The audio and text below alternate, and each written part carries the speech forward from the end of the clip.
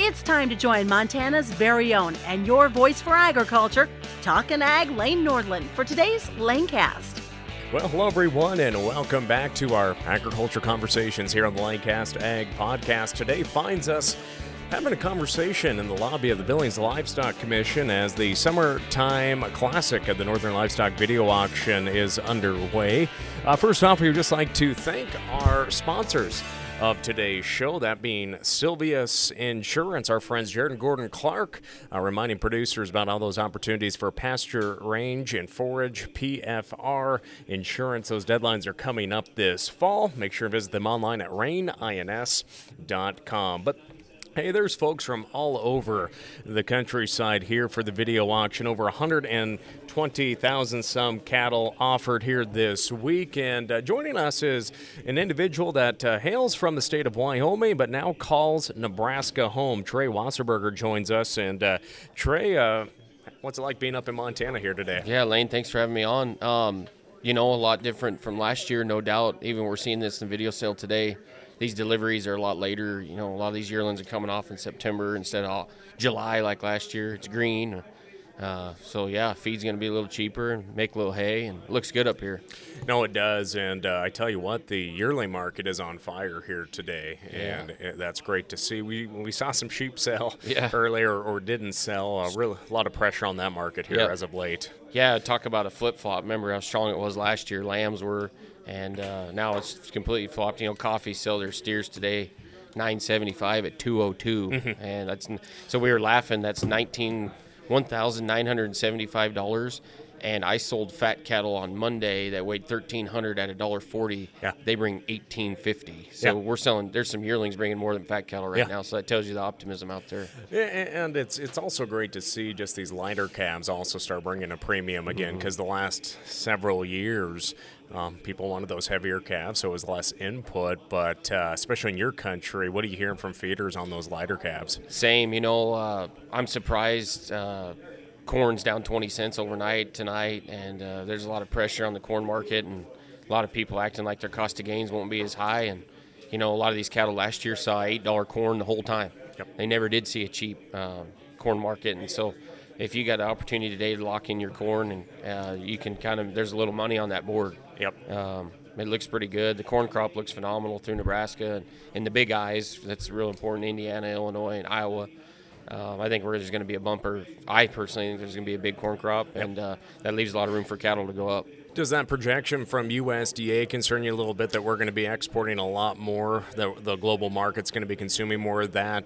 What are your thoughts on that? Yeah, you know, the strong dollar is kind of going to be a problem. I was just in the UK a couple months ago working on a trade deal, and, you know, with our strong dollar, it's really hard to trade into these export markets, but you know, South America is really dry, and so is Asia. There could be a lot of corn hitting some boats here. Yeah, when I was down in Argentina a few weeks back, it was that was one thing they talked about is the best way to call it spring corn and winter corn, similar to their cropping systems of our spring wheat, winter wheat. And that was one of their big issues down there. And that was interesting. You know, you talk up trade deals. They had a president elected that a few years back that pretty much cut off all their trade. They weren't exporting any beef. And Argentina is known for beef. Jeez. And so when I was meeting with those producers down there, it was pretty interesting talking with them in terms of their market had just been reopened by their newly elected president. And you know, that created an opportunity for the U.S. export market. But I do want to talk about exports and those opportunities and how genetics play a role in that, because I know that's really where your expertise is. But referencing another podcast that I hosted, the Cattleman's Call podcast, I had the opportunity to catch up with Mr. Bill Rischel. Yeah. And Bill, of course, a great leader in the nation's cattle groups, whether at the state, county, and national group. And that's where I truly got to understand more about your operation that you're currently on. And of course, it's really awesome to hear transitional stories that are successful and evolving. But before we jump into your operation there in Nebraska, let's just talk about growing up in Wyoming. Yeah. Where did you grow up? Your background there? So my family homesteaded in the early 1900s in Lusk, and then I graduated from Campbell County High School, and then went to the University of Wyoming and met my wife there. And it's a different way to ranch, really. It's funny, you go into Nebraska, and Nebraska is a great state for the beef because they got feed and water, and a moderate climate too.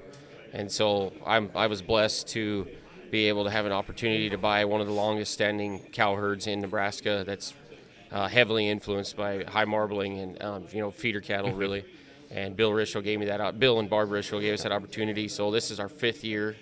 That was in 2017, and if you remember 2016 and 17, it was a rough cattle market, and I was blessed. I remember one of the first people I called was Joe Goggins and asked him what I should do, and he said he absolutely do it. This is a cow herd that's been culled extensively and put through the ringer, and got a lot of reputation involved in it, and so we were lucky. Bill and Barb gave us the opportunity to buy it, and man, we've had a lot of fun. Yeah.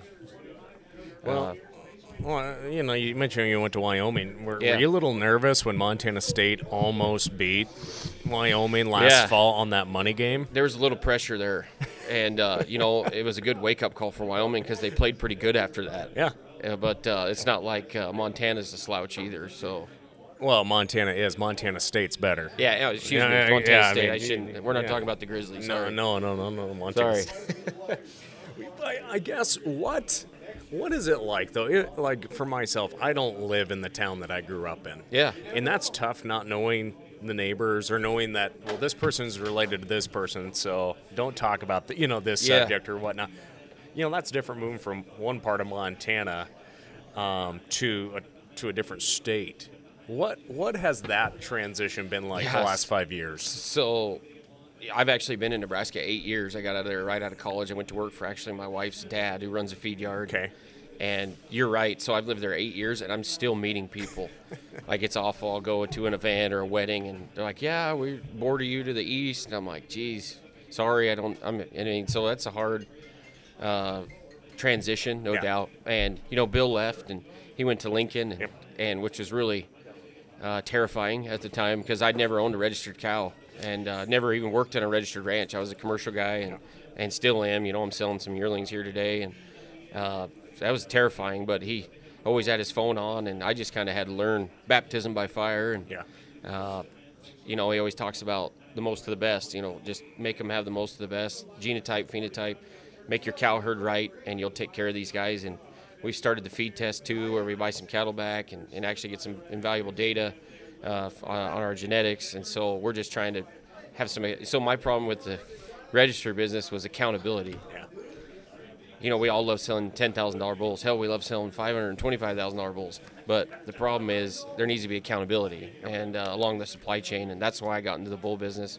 And I really wanted to make a difference for my commercial customers and prove it. Mm-hmm. So it's been fun. We buy a lot of cattle from our customers and feed a lot. And, it's just turned into a whole supply chain almost. It's been a lot of fun. There's a lot of young folks out there looking to add value to their operations or start different. And like myself, I've bought a lot of purebred Angus cattle, but not registered. I haven't kept the papers on them.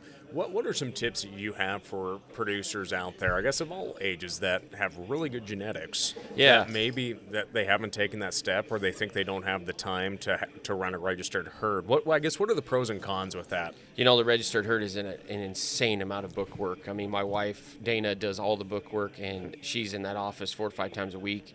It's insurmountable, and so that's tough to get over. There's a lot of commercial customers that don't like to do their gap paperwork. Can you imagine? So we're running about 1,000 purebred cows and registering and genomicing every calf. It's a ton of paperwork. Mm-hmm. But I always have young guys and women ask me, how do I get started in this business? What can I do to get going? And I always tell them, you better love what you're doing. I mean, you better be passionate because this is not easy. And droughts and pandemics and bomb cyclones and wars and trade wars, and I mean, look at just the turmoil the cattle business has been through in the last 5 years. And so you got to be able to withstand that and have the fortitude and the adversity to get up and go to bed in the morning and go to work. Should we get a microphone for Greg? No, he's on the mic enough.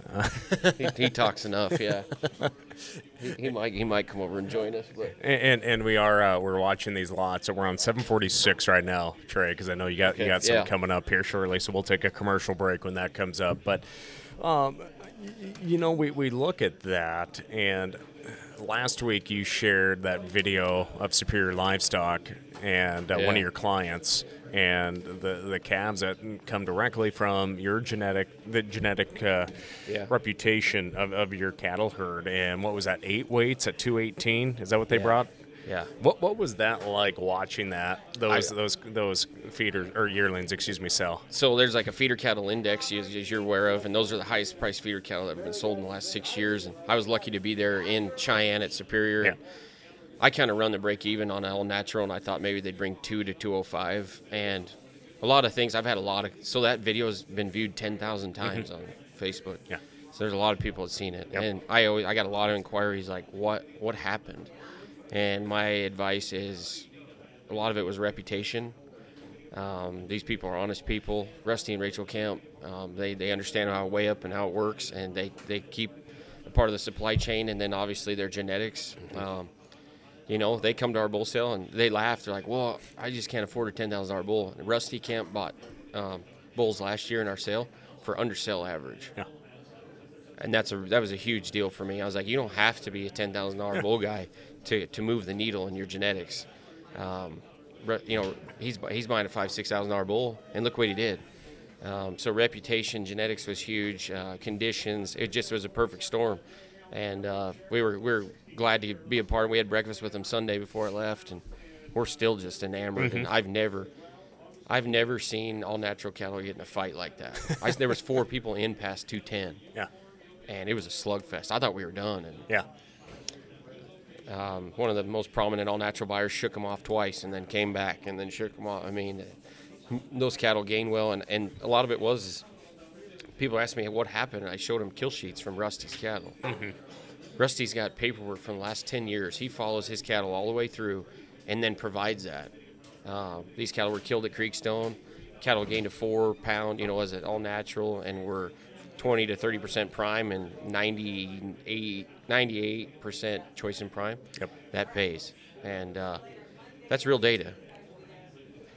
And when we look at that data and the paperwork, so obviously in my line of work, I see a lot of back and forth on ag Twitter and on Facebook, and there's been a lot of challenges in the cattle markets. We know with the Packers, there's been a lot of work, obviously, on transparency in the marketplace over the last several years, that ongoing investigation into the 2019 Holcomb fire. Yep. And I understand, like, if it's a Department of Justice investigation, you can't say anything. Yep. I get that. But a lot of people will just say, well, the cattle market's down and I'm losing my tail. And there's a lot of factors that could go into that statement that they make. But I know a lot of producers that once their calves are shipped out, see ya. Yeah. And some of those same people are saying we should be making more money. And again, this is a generalization. It's not all producers out there. I'm almost setting up a scenario where if people are complaining about what the price they're receiving, over the past few years, not this summer, the prices are very, very good here at the video sale. But the importance of keeping track and working with whoever buys those cattle and the genetics. Absolutely. What do you tell people, especially young people our age that are looking at that? I hate that. I hate that saying it's not my problem. Yeah. Like, I don't know how many deliveries I've been on and a sick calf gets on the truck or and I work with the Packer every day. So I'm not mad at the Packer or malicious of what they're doing. I think they're doing a phenomenal job of trying to kill cattle with what they got. Yep. This labor deal is a huge issue to them, and they can't keep it staffed. And you know what? Go try to hire 800 people right now. With inflation at 20, there's nothing we haven't touched that's inflated. And so hiring, it's a tough job. It's incredibly hard to be a meat cutter, and it's physical labor. And I always tell my guys, I said, you guys have to take, whether you like what's going on in this industry, you have to take care of the guy that's writing you a check. Yep. Those people care. And I hate the saying, it's not my problem. Well, it is. And I saw actually yesterday an example, a guy that has always bought this guy's calves, and he didn't come back. And the guy asked me, well, where was he at? What happened? I said, did you ever call him after? Did you ask him how they did? No, I didn't. But when we got done, they were sick. I said, well, you need to take care of that guy. Yep. And he's like, well, he's a feeder. He's all right. I'm like, no, we have to take care of each other along the supply chain. There's got to be accountability from the seed stock guy that's providing the bulls to the genetics, to the cow-calf guy, to the feeder, the backer. And then really you have to tie in the retailer too. Yep. Whether we like it or not. I had a discussion this morning about carbon sequestration, and they're saying it's BS. I said the retailer, that's all they want to talk about, and they are writing our check. And we need to have an actual conversation with them and sit down and have an educated and present ourselves. Because if we don't tell our story, somebody else will, and that's a bad scenario. It's interesting, all the different podcasts I host, from this one, the Landcast, it's personally my own, to the Cattleman's Call that I host as well. The most popular shows are sustainability. Oh, yeah. Over the past year, Wildfire was the biggest show. I interviewed Mark Rober out of Colorado. He's an officer in the National Public Lands Council, past president of Colorado Cattlemen's, and we talked about wildfire and wildfire management. One of the top podcasts was just wildfire, because non-ag people were listening to the role that cattle and sheep play in that. So we got sustainability, wildfire. During the pandemic, our top shows were direct-to-consumer. Oh, sure, that was huge. That was huge then. Yeah. And then sustainability, and then tying into that's environmental stewardship. No doubt. Those are, and this is within the ag audience. So, and podcasts are a traditionally younger audience too.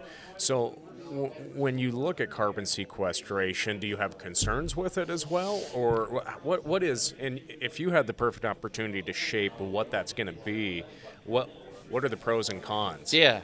So I've been very blessed to be on some trade missions. I actually go back to the UK in a month, in London, and also Ireland.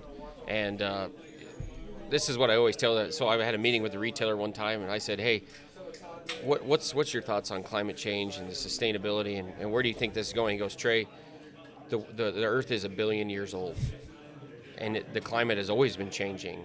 And so without getting scientific of who's right and who's wrong, the conversation is, what are you doing to prove that you're sustainable? Mm-hmm. And me as a producer, and I try to tell my customers that our job is not to prove that we are sustainable. We need to show that, my family's been in the ranching for 100 years. Mm-hmm. That's sustainable.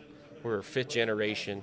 I've moved into another family operation I'm a 5th generation in the Olsons, and that's sustainable to me, and we need to prove that. Like, there's no one that takes care of this ground better than a rancher. And we need to have that conversation and prove it. It's not just one thing to say, we're going to do this in the future and capture carbon and sell it for carbon credits. And I don't think that's the conversation we need to have today, because that's not what the retailer wants. The retailer wants to know if you're being taking care of your livestock and the world around it. And guess what? We are. And we have been for hundreds of years. We just need to have that conversation and show them. And with social media today, you can have that. You can click a picture and say, look at this dam that we built, or, look at this tree break we put in. I mean, we have that audience today, and use it. It's a great opportunity. We're on lot 750, by the way. I'm watching that. Okay. So, again, we're making sure that Trey doesn't miss the lots he came to watch, and his cattle himself here at the video auction. Got about 8 lots. So interesting as we talk about that is, I mentioned I was down in Argentina, and I don't know if you that big brand new livestock facility. Yeah, it was awesome. 46 different livestock markets. I've got, I don't know how many million impressions, because other entities have now shared that video, and so it's. The outreach is huge. It's huge, and it flatters me, honestly, that people were interested. And it was free. Yeah, exactly. Yeah, it's free content. Go buy a Super Bowl ad today. Yeah, for $30 million. Yeah. Don't tell my sponsors that. No. I forgot we got to sell ads. But no, exactly. When you look at that reach, I always like when it's positive ag news. Absolutely. That gets pushed, but like all those cattle that died of heat stress down south there, that story moved so fast, got out of hand, and it brought a negative light on agriculture. Absolutely. And there's a lot of folks in the industry that were unsure about what happened, but there's a lot of animal rights groups that were like, this is what they do to their cattle. That's right. That's a classic example, and so we run a feed yards as well, and that's a classic example of a 20-second video that can ruin a market. Yep. And we always tell our guys, you need to be careful. I don't care if it's on Snapchat. I don't care what kind of social media you're on. You need, and in the packing houses, we're very, very conscious of what we're letting get out there because it can be misconstrued in a terrible way. That I know exactly what happened in that deal, and it was 105 degrees and no wind, and the water didn't keep up. That's all that happened, and it was a wreck. I talked to the guy who had him insured. He was an insurance agent, and it was a bad deal. Yep. But it just got a bad twist to it because somebody got a hold of it. Yep. You know, some hired guy that works at the feed yard took a video of it, and it, you know, they've had massive problems. PETA showed up there. They've been called awful things on social media, and you're exactly right. We just have to frame and shape the narrative in a positive way. So if any producers are out there, be conscientious of what you're putting on social media, because it can be taken a different way. When people don't know, they make up their own line, their own narrative, and so we need to be careful with that. When I was down in Argentina at that stockyards, do you need to run in there? Nah, we're good. Give me about 5 minutes. It was amazing to see all the yellow RFID tags. All the cattle's ears down there. Yep. In that facility we were at, it was direct to slaughter. They ran 8,000 head through in 3 hours, and they all went to slaughter. They had their own local markets, like Billings Livestock here. I guess that's a big discussion in agriculture, RFID and traceability. How does that fit into your operation or narrative when you're talking with consumers or looking at the traceability discussion in today's world? I've learned from the retailer and from the consumer, so you got to understand the consumer's telling the retailer what they want, and the retailer can sell what the consumer wants. You got to understand people don't need beef. They want it. Mm-hmm. That's different. They don't need, they need a car, you know. They don't need beef. They want it, and we have to shape that narrative. So I always tell them, you know, I've got some customers that don't like the idea this is a government and there's a whole conspiracy theory. Guys, there is nothing that makes a consumer happier than seeing green grass, Angus cows, and a young family out on their ranch. They love that image. And if you can put an you know, those 800-pound steers at 218, you know where they're going? They're going to be exported because I guarantee they go to, don't quote me on this, but they're going to Southeast Asia. I can almost guarantee it. I went over there, and they about damn near bought the jeans off me. I mean, they love this image that we have. Yep. And if they can sit there in Tokyo and buy a steak and hit a QR code, and it takes you back to Rusty and Rachel Kemp's ranch in Tryon, Nebraska, they will want that product, and they will pay for it. EID is a very, very valuable asset, and you got to understand it's an evolving technology. I was texting a guy this morning about facial recognition in cattle and how we're working with that. This technology is moving so fast. We have to keep up. Is USDA, is their process too slow to try and keep up, or is it just going to be a voluntary approach to a lot of this? I don't believe in any mandates, any mandatory at all. I firmly fight that on any level. I work very closely with the USDA and saying, you guys, the less government our lives, the better. And we're better at our job when we're not looking over our shoulder at Big Brother. And actually, this administration has actually been great about reaching out and having these conversations. They want the EID deal because that's what the consumer wants. But don't make us do it. I mean, that's like saying everybody in here's got to be GAP. No, we're not going to do that. We are very individual thinkers and idealistic people, and very, very independent. Let them be that way. If you want to be progressive and sell 800-pound yearlings for $218, you're going to have to do these things. Well, Trey, I'm going to give you the I'll be chance. We're going to take a commercial break and thank our sponsors, Gordon Jared Clark with Sylvius. We'll be back with Trey Wasserburger after these cattle set a new record here in just a little bit. Yeah, I hope so. I hope so. Thanks, buddy. We'll be right back after this. Jared and Gordon Clark with Sylvius Insurance Group are on a mission to help producers manage risk, whether that is a lack of rainfall or volatile prices. We're here to open up the toolbox and find a tool that helps you focus on your risk. We can then visualize how that solution can be integrated with your operation. To learn more, visit rainins.com. Sylvius Insurance, enriching the lives of farmers and ranchers by managing risk. All right, we're coming back from the break, but Trey Wasserburger is indisposed for a moment, so Mr. Ty Thompson joins us. Ty, how's the video sale season going here? Obviously, we're in our summertime classic sale right now, but what's it been like selling these higher steers and yearlings? Oh, this the calf deal yesterday was excellent, $30 to $40 a hundred higher than last year. This yearling deal this morning has been real strong. This summertime classic over the last 4 or 5 years has developed into probably one of the premier summertime yearling sales of all the country, and it's proven itself once again here today.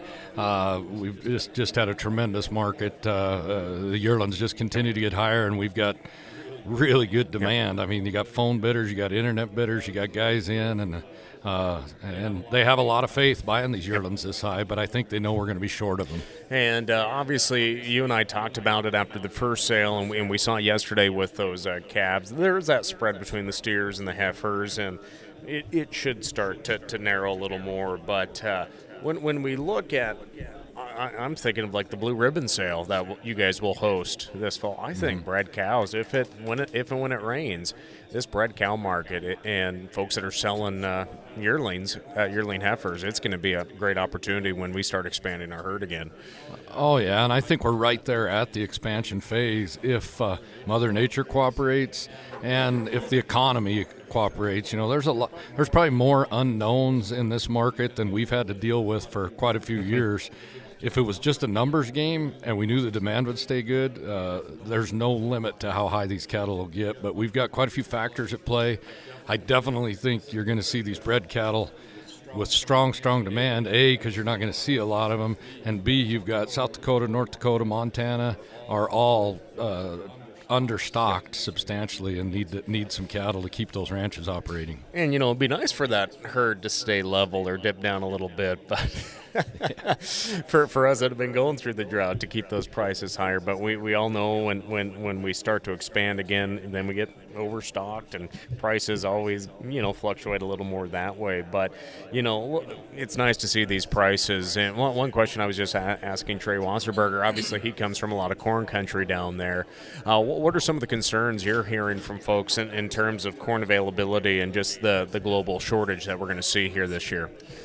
Back to a point you just talked about the expansion getting fast and then the market goes down quick. I think we learned a lot of lessons from 2015, 16, 17. No, I'm joking. And I don't think you'll see the expansions, not just for that reason, but also because we're going through drought in the South. They're liquidating again, and we've just liquidated so many cattle that I don't think you'll see the expansion near as fast as what we have in the past. So that'll bode well for producers.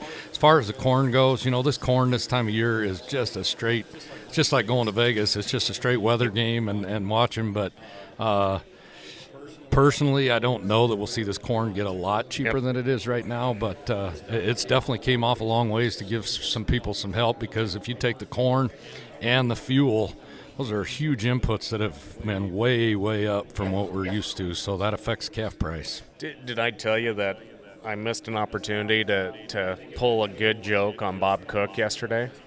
Oh, no. So when I walked right in yesterday morning, and he says, we're having a change in direction tonight.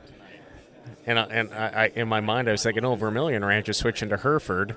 But he cut me off and said, your party's tonight. And I'm like, I'm always up for a good party. But I'm like, that would have been the best comeback to Bob Cook, and I never got to use it. No. And if I would tell him now, he'd be like, Yeah. He's grumpy enough you wouldn't be able to make him laugh. But, hey, when's the next Northern sale? So I believe we're coming up the 22nd, 23rd, if I'm not mistaken. The deadline's the 5th of August.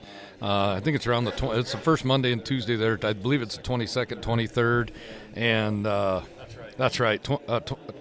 22nd, 23rd, and the consignment deadline's August 5th. Red Angus will have a section in there. They'll sponsor a portion of it. We always get more heifer calves on that sale. I look for this heifer market, like you were saying earlier, with this replacement female deal coming on. I look for that heifer sale in August to be better, and we always get some really good light calves in August, too, that sell well. And speaking of the Red Angus Association, for our listeners, their national convention is actually going to be held the middle of September up in Kalispell. I'll be moderating their commercial producer panel that day. I think September 14th, and the convention kicks off that night and runs for the next few days. So listeners up here in the northern part of the West here, make sure and travel over to Kalispell. I've only been to Kalispell like 3 times in my life. Maybe twice. It's like another part of the world, isn't it? Oh, yeah. We used to ship cattle out of Polson all the time, and then we'd run up there. I love it. It's cool country. It's a long ways from here, though. It's a long ways. But, Ty, anything else? I know you're running around here, and we're waiting on Trey. He sold 2 lots ago. He's probably getting me a coffee or something. But those Wyoming, now Nebraska guys. Anything else you'd just like to share with our audience here today? Oh, I think, first of all, we'd like to thank everyone for their support of Northern. We had a big crowd yesterday, big crowd again today, both of consigners and buyers. And, you know, our video auction is nothing more than our representatives, our consigners, and our buyers. That's basically all it is, and we just do some of the legwork. And we're so appreciative of the support we get, and we're really thankful for the great market we have, and I hope it continues. And I know it's been a tough few years, not very much profitability on these ranches, but I do think there's some coming, especially if these inputs will drop down, and I think we got some good years ahead of us that we can enjoy some profitability. Well, again, Ty Thompson stopping by here as we record this Lanecast Ag podcast from the Northern Livestock Video Auction from the Billings Livestock Commission. We'll be back with Trey Wasserburger after this, but who knows who else might sit down here. Norm Holland already left, so I think that would have been a good conversation. It would have been a long I don't know which way it would have went, but Ty, thanks for joining us. All right, thank you. We'll be back after this.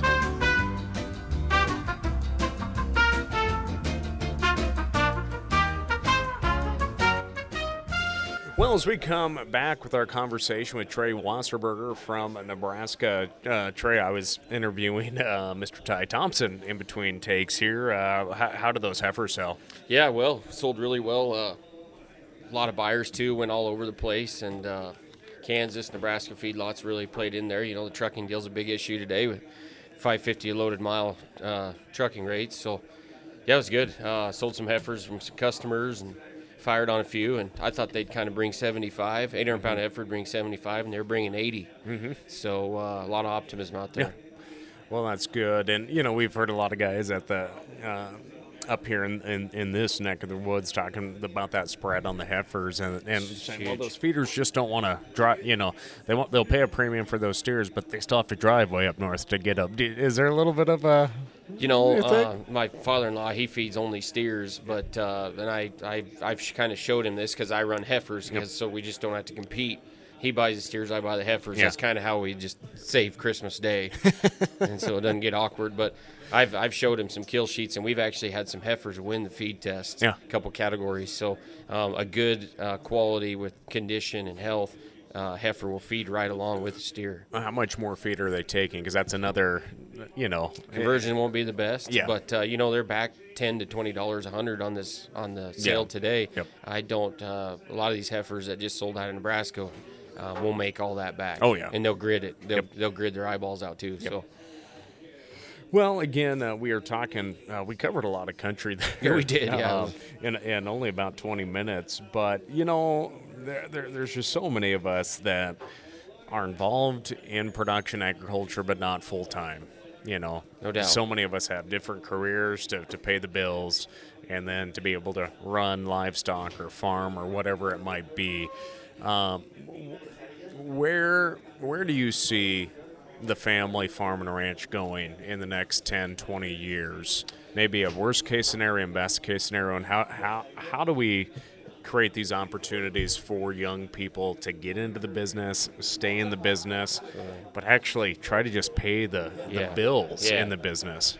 Yeah, that's one of my favorite questions here, and Joe Goggins and I talk about a lot about retention of our youth in agriculture, and what I'm really worried about. I have 4 children as well. This is not easy, and I've noticed in my short tenure that the big get bigger, and if you're not progressive, if you're not innovative, and you're not on the front end, it gets tough. So if we want these children to come back to our farm ranches and continue to do the most important thing for national security, which is our food supply, in my opinion, we have to make this sustainable. And I think that's a buzzword almost that gets overused, but we've got to retain these young men and women into our industry and make it profitable. Yep. And it takes good mentors. You had Ty on earlier. He's a partner of mine and a friend of mine and a mentor of mine, and it takes those guys to train us young guys, because the capital expense is so huge. I mean, you're seeing 1,000-pound yearling steers today bring $1,900 a head. That's a ton of money. You buy a load of them, that kind of stacks up. And then with interest rates headed in the wrong direction, we're probably, that's one thing I'm really worried about as I've only been in this a short 10 years on my own, and I've never seen high interest rates. Yeah. I haven't. Yeah. And my dad and my uncles, they always say, you've never seen high interest rates. Dad said his first loan was 18% in the 80s. That's what my dad, yep. Yeah. We've never seen that. No. So how do I transition my business to deal with inputs and let's be honest, I borrow a lot of money, and I have to. Because it takes a lot of money in this business. So how do I combat high interest rates? And I think that's just progressivism, in my opinion. Who are some of the people or groups and bankers or advisors? What does that Rolodex look like when you were trying to look at a balance sheet and say, here, this is where I can cut costs, this is where I will not compromise on my costs of quality of genetics and gain and feed? What does that look like? And like you said, Ty's a mentor, but what does that look like on a professional advisory team, if we want to call it that? So I always tell young men and women that I have 5 mentors really that I can talk to at any time of the day, and Ty would be one of them on the marketing side and buying and selling cattle. Another one of mine would be Greg Wilkie, who was the president of First National Bank. And I'm going to tell you, when I was in 2012, after the drought hit, I mean, it broke me. $8 corn, and I was going around to banks, and I couldn't even get a meeting. And so it's kind of funny. It was a wrestling connection, and he told me, he's like, I like your mentality. I believe in you. And it started with a $250,000 note. That's all. Yep. At 3% interest, and I did everything. I always tell this to young guys too. You want to make money in this business, do the things that no one else wants to. I calved heifers for Ty, for anybody that sent me a bred heifer. I didn't even own them. Yep. But I did the work and calved heifers and sold pairs for these guys, and I did it for a long time. I still do it. Build fence and do the hard work that no one wants to do, and you'll make your way out of it. There's a lot of opportunity out there if you just want to put in the work. So another issue, I was listening to a USDA report driving yesterday about just by 2040 we're going to see, I think, another 20 million acres. And again, if I'm wrong in that estimate, let me know. Maybe I'll look it up and clarify that after we record this conversation. But the Cliff Notes version, we're going to see another 20 million acres of farmland taken out. And broken up. Never going to be put back into production, paved over. And I just think, especially your work with the Rischel family and the transition, because there's so many children out there where their parents are in their late 80s and 90s, and the only time they come back to a farm or ranch is, for branding, for harvest, or maybe never at all. Yep. And they don't have a use for that land. And I understand. We live in a capitalist society. If you can get top dollar, you're going to want to get top dollar. Absolutely. But young guys like me, it's tough. Unless I have someone that is going to co-sponsor. Yep. That's the truth. I mean, but how do we have that open communication with maybe that generation that is far removed from the ranch but still is going to inherit it and have those decision making? What's the drink at the drinking at the bar conversation. Yeah. How do we open up that conversation about sustainability and conservation, keeping this land going? Conservation easements always get brought up on those too. Absolutely. People are for, people are against. I mean, there's a lot of conversations, and I'm Highly rambling political. at this point. But how do we keep ag land in production? Yeah. And how do we keep it affordable for young producers? Because the big always get bigger because they have the equity to Absolutely. expand. Let's be honest with you, and I have no secrets, and I've spoke at a lot of universities to ag students saying, how did you get started? I'm going to tell you, it took a young man that was hungry and passionate, and I have no problem saying that. And it took an older family that believed in their program, and they found a young family to affiliate that. And I'm going to be honest with you, Bill Rischel threw me a bone and financed me you just don't buy a ranch at 27 years old. You just don't. And I didn't. I bought the cows, and I've slowly, every year I bought more ground and more ground, and it took us 5 years to get there. So it took two things. It took a young, enthusiastic couple that wanted to do this, and it took an older retired couple that wanted to see this carry on. And they took a hickey to do it. Yeah. And I you know how many times I've delivered bulls to an older couple, and they go, hey, I'm really, really interested in your deal with Bill Rischel. Tell me what that looked like. Yeah. And I always tell them, I said, I didn't have much. I sold everything I had, and he kind of carried me for 5 years, but he didn't give it to me by any means. And we had no attorneys. And I'm sure people say that. Oh, yeah, I hear it all the time. Yeah. And if you know Bill Rischel, he didn't give me nothing. No. I mean, that is the cheapest guy I've ever met. He still has the same underwear older than I do, I'm sure. I mean, he's just that way. And his closest friends say that. They know and Bill didn't hand this to us. We had to prove it. And a lot of it didn't take money. It just took a work ethic and passion. And I proved to him that I was worth this, and it just got easier as time went on. So I'll deliver a bull. I was just down in Wyola this spring, dropped off some bulls, and the guy goes, I'm really interested in what you guys did with Bill Rischel. What did that look like? And I told him the deal, and they're like, wow, that's really cool. We would like to do that for an opportunity. I called a bull customer of mine that's like 24, 25 years old, put the two together, and said, hey, he's moving from Nebraska maybe to go up there and help take that deal over. But there is so many of those opportunities out there today for a young guy. If you'll just prove that you're honest, reliable, hardworking, they're not going to give it to you. But they want to see this carry on, and they will take, they'll finance you something. There's a lot of different terms and conditions we can do out there, and that's huge. And it's out there. We just got to find it. And I know Extension does, they do transitional workshops and education, but how do we make like a conversation like you've had with those folks in Wyola? Like, obviously we're having this right now on the podcast, but how do we open the eyes of those, maybe the absentee landowner that grew up on the place? How do we open up their eyes? What is it, back to that sustainability conversation, environmental stewardship? Absolutely. It does. It takes a young guy or woman that wants to do this, and a retired couple that wants to see this carry on. But the number one, my grandpa always tells me this: there's three things that kill ranches, and it's snowstorms, scours, and greed. And let's be honest with you, we both of us could not. We had to be very selfless about what this, and be very transparent about what this is going to happen.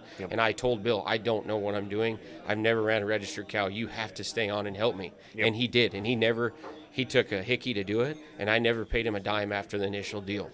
He still runs a block on bull sale day. He loves it. He comes out, every month or two, and goes through the cattle, and he's still engaged. But let's be honest with you, ranchers and agriculturalists, we don't do this for the money. You do it because you're passionate and you love the industry. And I hope one day, like we were talking with some bull customers on the way up here, and how cool would it be to be 80 years old and just say, I'm ready to move on and not be into the day-to-day, but still be a part of the operation. And it has nothing to do with money. Money's just a scoreboard in ag. Every cattle feeder I know, if they make a dime, they go and borrow two, and then they buy more cattle. That's just how this works. And I continue to see that. The capital deal is a huge problem. FSA's got some programs. Obviously, extension agents are putting some networking together. These opportunities are out there, and if anybody's out there listening out there, reach out. You mentioned FSA, and I had written that down twice. And What has that been? What has that journey been like for you and your wife, working through those different loans and programs that they have for young producers to try and make a go of it? And I've talked to a lot of people about this, and they say, well, it's been a dream. Yeah. And other people, it's been a nightmare, Yeah. depending on who is staffing those offices, Exactly. just the support system on the back end for that young producer.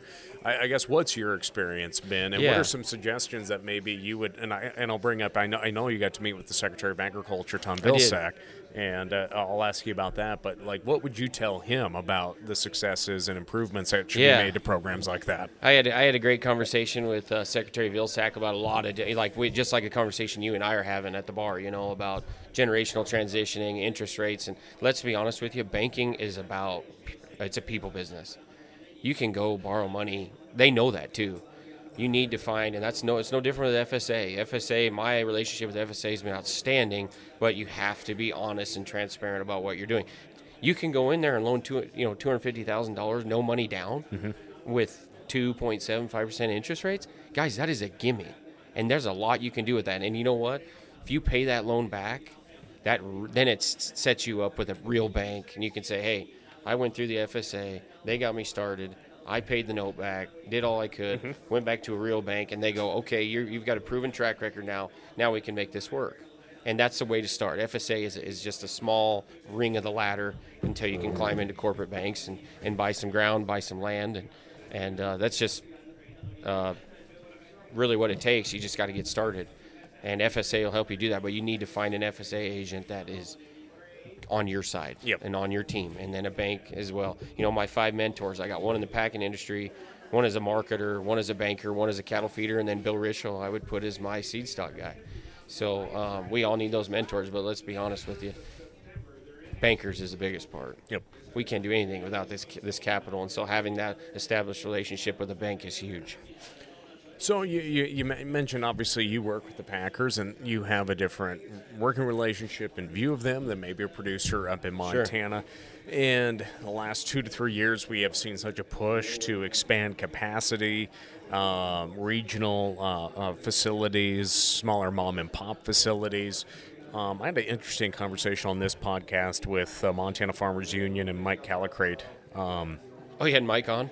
Yeah, cool. Because he's interesting as hell. They had Montana Farmers Union had purchased one of his semi-trailers that was a mobile processing unit. They're going to put that up at Montana State University Northern Haver and have a curriculum based around it. Sweet. And so, obviously, Mike, very, very interesting background, no doubt, in different aspects of ag. And his food directs, I'm not saying that correctly, but he's been in the direct-to-consumer beef business for a long time. And I asked him, I said, we're seeing all these plants being proposed, like in Nebraska and South Dakota, and people just have questions because a lot of capital being raised. And I guess my question is what happens to these plants in a few years if they're not making money and they have to be put up for sale? And I'm not trying to poo-poo any of these ideas. Nope. I respect innovation and people taking these risks. But is big the solution? Yeah. What is your view on that, since you are surrounded by bigger packers down there? And, one of my mentors is John Keating, who is the former CEO of Cargill, and I can reach out to him at any time. He's taught me a lot about the packing industry. And let's be honest with you, these new proposed packing plants, they have to. So my favorite saying from John Keating was, you cannot go after a piece of the pie. You're not going to beat JBS, National, Cargill, Tyson. You're not going to take their business and their margin from them. It won't happen. You talk about capital. I mean, a lot of these plants, when 2 years ago they were kind of $200 million plants, now they're $400 million. Yeah, it's tough enough raising $2 million, more or less $400 million. So it's an incredibly daunting task. I wish them all the best, and I think they'll be fine. But they need to not take a piece of the pie, and they need to make the pie bigger, if that makes sense. They need to not go after their margin. They need to make the pie bigger and be a niche marketing. I think there's a huge opportunity. These big packers, when you kill or harvest 5,000-6,000 head a day, they don't have the time to individually trace these back to the ranches and have that story and that sustainability. I mean, it all wraps into one. And there's a lot of marketing margin there if you just put in the time. I think these small regional plants have that opportunity to create a niche marketing and go back to the rancher. It's not that hard to tie us all together today. It's not. We just got to do the legwork. Yep. And I think these small plants have a great opportunity for that. I don't like the 5,000-6,000 head plants as a startup, but I really like the 1,000 head, 1,500. I do that are producer owned. And I think those plants are coming online, obviously. And there's a lot of retailers that love that story, that want to work directly with us. A lot of people, I get a lot of flack from my bull customers, like, oh man, you know, I see you on there with Bill Rupp's a good friend of mine. He's a former CEO at JBS, and you guys, they write my check, and my relationship is very important with them. And if when cattle were falling over dead in June, and this heat deal's killing them again, and we have nowhere to go with them, you need to have a friend at the packing industry that can say, "I'll get you in."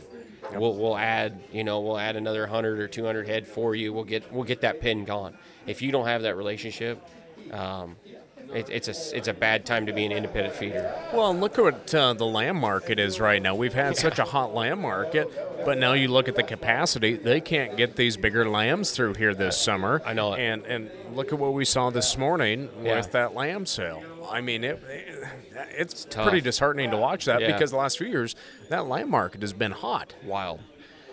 It's sad. I mean, the pigs went to it too. Let's be honest, the swine industry, I mean, when those pigs get 300 pounds, they can't get them through. And you know what? A lot of these plants today in the cattle business can't handle an 1,800, pound carcass or, hanging weight. Yep. They can't do it, and they weren't built for it. Let's be honest with you, agriculture has been awesome about doing more with less, and we're really good at it. Look at the milk industry. I mean, that's feast or famine. It's at an all-time high right now, and in 2 years, it could be a total wreck. The past 2 years, it's been a wreck. Yeah, the government was having to buy it. Yeah. Milk. Yep. And I drink a lot of milk, so I do all I can to support. I love dairy.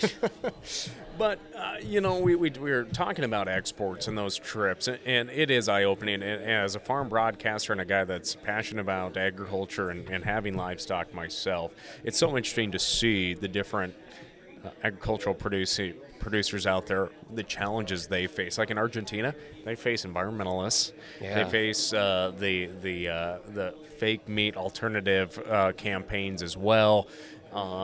There's so much that we do have in common with some of these producers.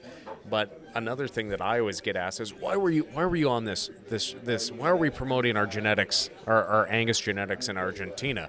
And all those producers said, well, somebody else will fill that gap if we don't. And it's still money coming into our community. That's what the Angus producers on that trip would say. Like Derek Arnson was on that trip, and I know Arnson Angus, one of Bill Rischel's first big bulls, came out of AR Nutrin, Christina, Montana there. Yep. But so that's another leads to the point of a lot of people say, why are we exporting our beef?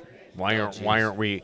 And I see this from ranchers or people that maybe grew up in ag, but Facebook drives me nuts because it just cultivates so much ignorance. No doubt.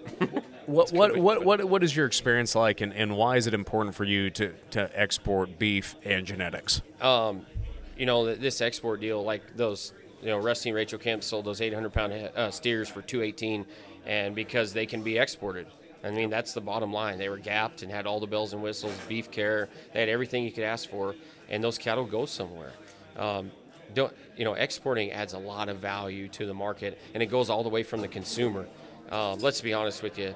You go to London. I was in London a month ago. I was in the Netherlands, and they're having a huge uproar. The government's starting to cut them back on their milk, and they're blocking. I mean, it's a train wreck, but when you go to these high-end restaurants, do these people look at the difference between a $40 steak and $100? Not really.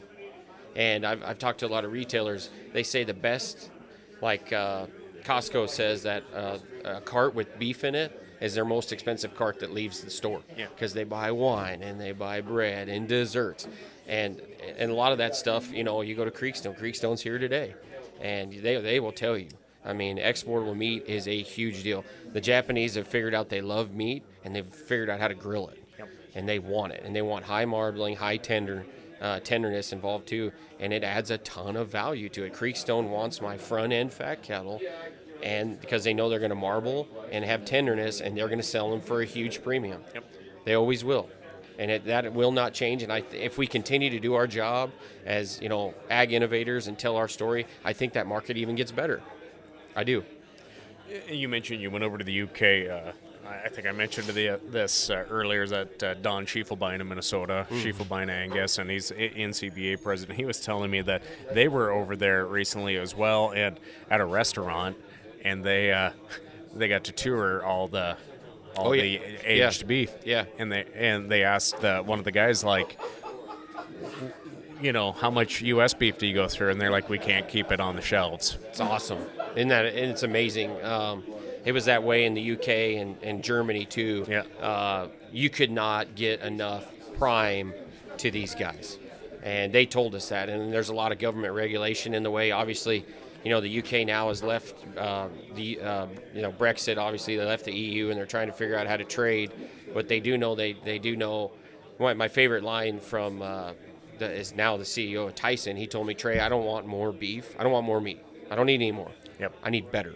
Yeah. I need better meat. He said, I can sell primes blindfolded, but these selects I'm giving away at cost. Yeah. And that was huge to me. Like, I don't want more meat. I want better. Yep.